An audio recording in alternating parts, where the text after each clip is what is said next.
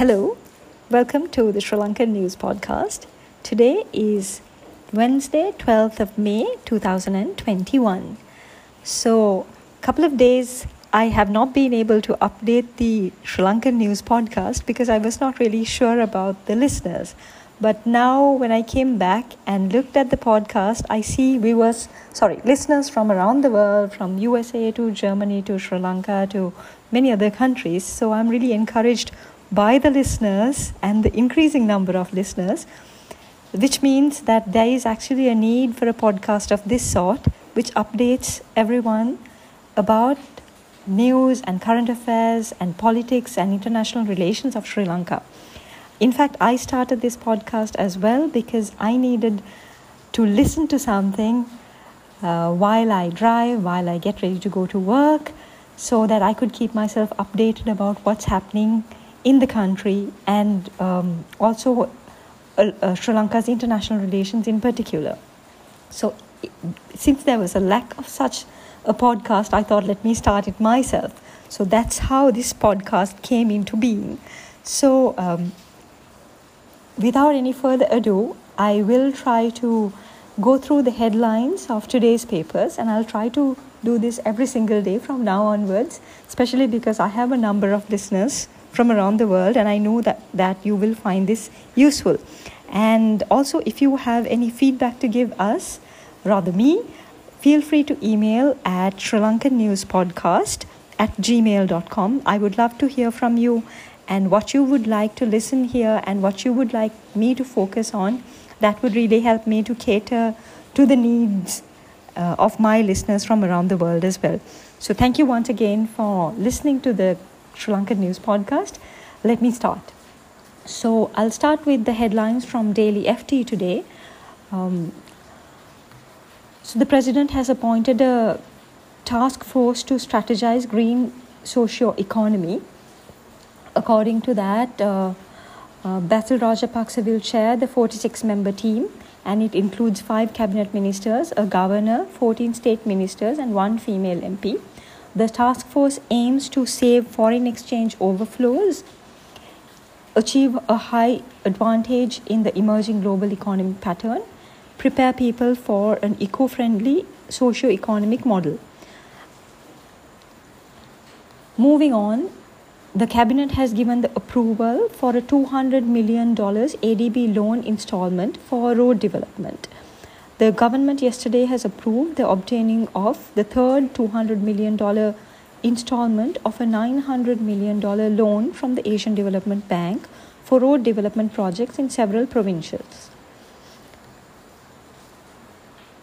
Kuwait has suspended travel from Sri Lanka. According to this news, Kuwait has imposed travel restrictions on several South Asian countries, including Sri Lanka, with immediate effect. The country has announced that it has decided to stop all flights arriving from Bangladesh, Pakistan, and Nepal and Sri Lanka until further notice. Staying on with the Daily FT news, it also says that 17% of symptomatic patients require oxygen treatment. Now, this is in reference to the current COVID pandemic and the rising number of COVID cases in Sri Lanka. The State Minister of Primary Healthcare, Epidemics and COVID Disease Control yesterday has stated that 17% of all symptomatic patients require oxygen treatment, and of them, between 4% and 5% of the patients are directed to the intensive care units. Now, moving on to the next news item on Daily FT, since the Port City project is a hugely important and a very controversial topic at the moment, the determination of the Supreme Court on the Port City Colombo was due to be tabled in Parliament on 18th of May, which will be debated, approved, and then have the force of law. Therefore, there is a scheduled webinar to be held on 18th of May, but it has now been postponed to 1st of June to provide an opportunity to deliberate on the latest updates on the laws and regulations that will impact the operation of the Port City Colombo. The rescheduled webinar will be held on 1st of June from 2 p.m. to 5 p.m. Sri Lanka time, and it will be relayed live from the Port City via Zoom. So if you are interested in following up on the developments relating to the Port City, you might want to keep an eye out or an ear out for that. Moving on to daily news today. Today's headlines, some of the important headlines today is that there is a 14-day mandatory quarantine for tourists regardless of their vaccination status. So diving deeper into this particular news, the local tourism sector will have to grapple with stronger health guidelines with immediate effect, with the Ministry of Health imposing tightened quarantine measures for all international travellers entering Sri Lanka. In a move to contain the rising COVID-19 infection rate in the country, all tourists arriving in Sri Lanka have to undergo 14 days of quarantine regardless of their vaccination status. This is according to the Ministry of Health. Then, in an exclusive interview by Iswaran Ratnam, he has the highlights of this interview are that Sri Lanka did not actually require WHO approval for the Sinopharm vaccination to be used in Sri Lanka. The key points of this interview are that the opposition has pushed for WHO approval for the Sinopharm vaccination, whereas the President's office has said Sinopharm was used after the WHO approval. A UN agency has also stated that its approval was not required to use the Sinopharm vaccination. Further, President Gotabaya Rajapaksa apparently had no influence on WHO's decision to give approval to use Sinopharm vaccination. Moving on further regarding the COVID-19 situation in Sri Lanka, health authorities brace for worsening situation with high-flow oxygen therapy units. This is a news piece from the Daily Mirror. It says, with the spike of COVID-19 patients requiring emergency treatment, the health authorities have started securing high-flow oxygen therapy units in preparedness for any worst scenario expected. Staying on with the daily news headlines, guidelines have been issued on Sinopharm and Sputnik, and they have been published. So some of the common after effects or side effects of Sinopharm vaccination are headache, fever, fatigue, cough, nausea, diarrhea, etc. You can read more about these on Daily Mirror. So moving on to the island, the headline of the island is that Covishield recipients in dilemma over second jab. It goes on to explain that the Government Medical Officers Association has said yesterday that the health administration had not been able to reach a consensus on the second jab for those who received the Oxford AstraZeneca, which is also known as Covishield vaccination, the first dose of the vaccination. So as we all know, around 900,000 people received the first dose of the Covishield vaccination in Sri Lanka. And as of now, only about 200,000 people have received the second dose. So there is a lacuna of 600,000 more doses of Covishield vaccination to inoculate those who are waiting to receive the second jab. And staying on with the other headlines on the island newspaper, medical specialists are repeating the warning of possible oxygen shortage. And also GMOA has said the country is paying for the folly of not conveying the gravity of finding the UK variant prior to the Sinhala and Tamil New Year season.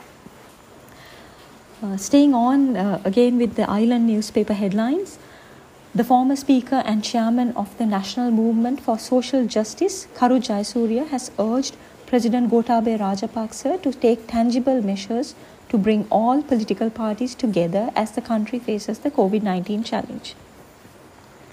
Another piece of news from the front page of the island is that the Jaffna police have arrested 8 persons over the theft of 2 priceless antique statues of Goddess Parvati, which were recovered by the police, and also vehicle spare parts worth 700,000 rupees from a house near Chemmani School. Moving on to the Daily News. Daily News says that according to the spokesperson for the police will strictly enforce inter-provincial travel ban, and roadblocks have already been set up at provincial borders, and However, essential service personnel are allowed to travel between provinces. And leave of police officers have also been cancelled until 31st of May. Daily News front page headlines also says that a new digital ID for COVID vaccination will be implemented soon, and also that 37 labs are doing PCR tests at present. Another interesting piece of news in the Daily News is that the UN Committee on Enforced Disappearances has called on Switzerland to conduct an impartial investigation into past illegal adoptions from Sri Lanka and pay reparations to victims. Moving on to the Ceylon Today, one of the headlines of Ceylon Today is also that 8 Sri Lankans have died of COVID-19 in India. So basically what has happened is 8 Sri Lankans who had been stranded in India due to the COVID-19 situation had succumbed to the disease, according to the Minister of Foreign Affairs, Dinesh Gunawardena. Then the Prime Minister Mahinda Rajapaksa has called the father of former President of the Maldives and Mohammed Nasheed, who is the current Speaker of the Maldives, and inquired into the health of Speaker Nasheed, who is receiving treatment in an ICU following a bomb attack during which he sustained injuries. Now, on a request made by Prime Minister Mahinda Rajapaksa, the Chinese government has agreed to send 10,000 large oxygen cylinders to a substantial stock of medical equipment to Sri Lanka.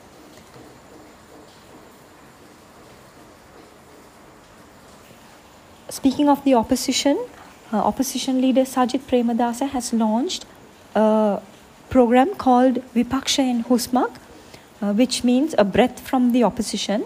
It is a social mission of the unity movement against COVID-19. And staying on with COVID-related news, long distance trains have been cancelled as well. And 2 garment factories in Nuwara have been closed after workers in those factories tested positive for COVID-19.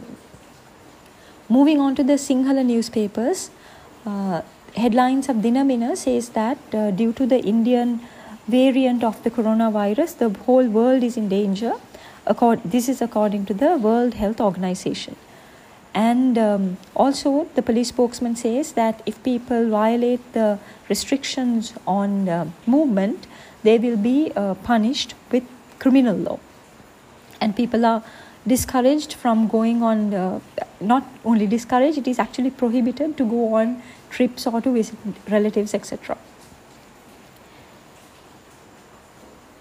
Then moving on to Lanka Deepa. Again, the headlines is relating to the movement restrictions due to the COVID-19 virus rapidly spreading in Sri Lanka.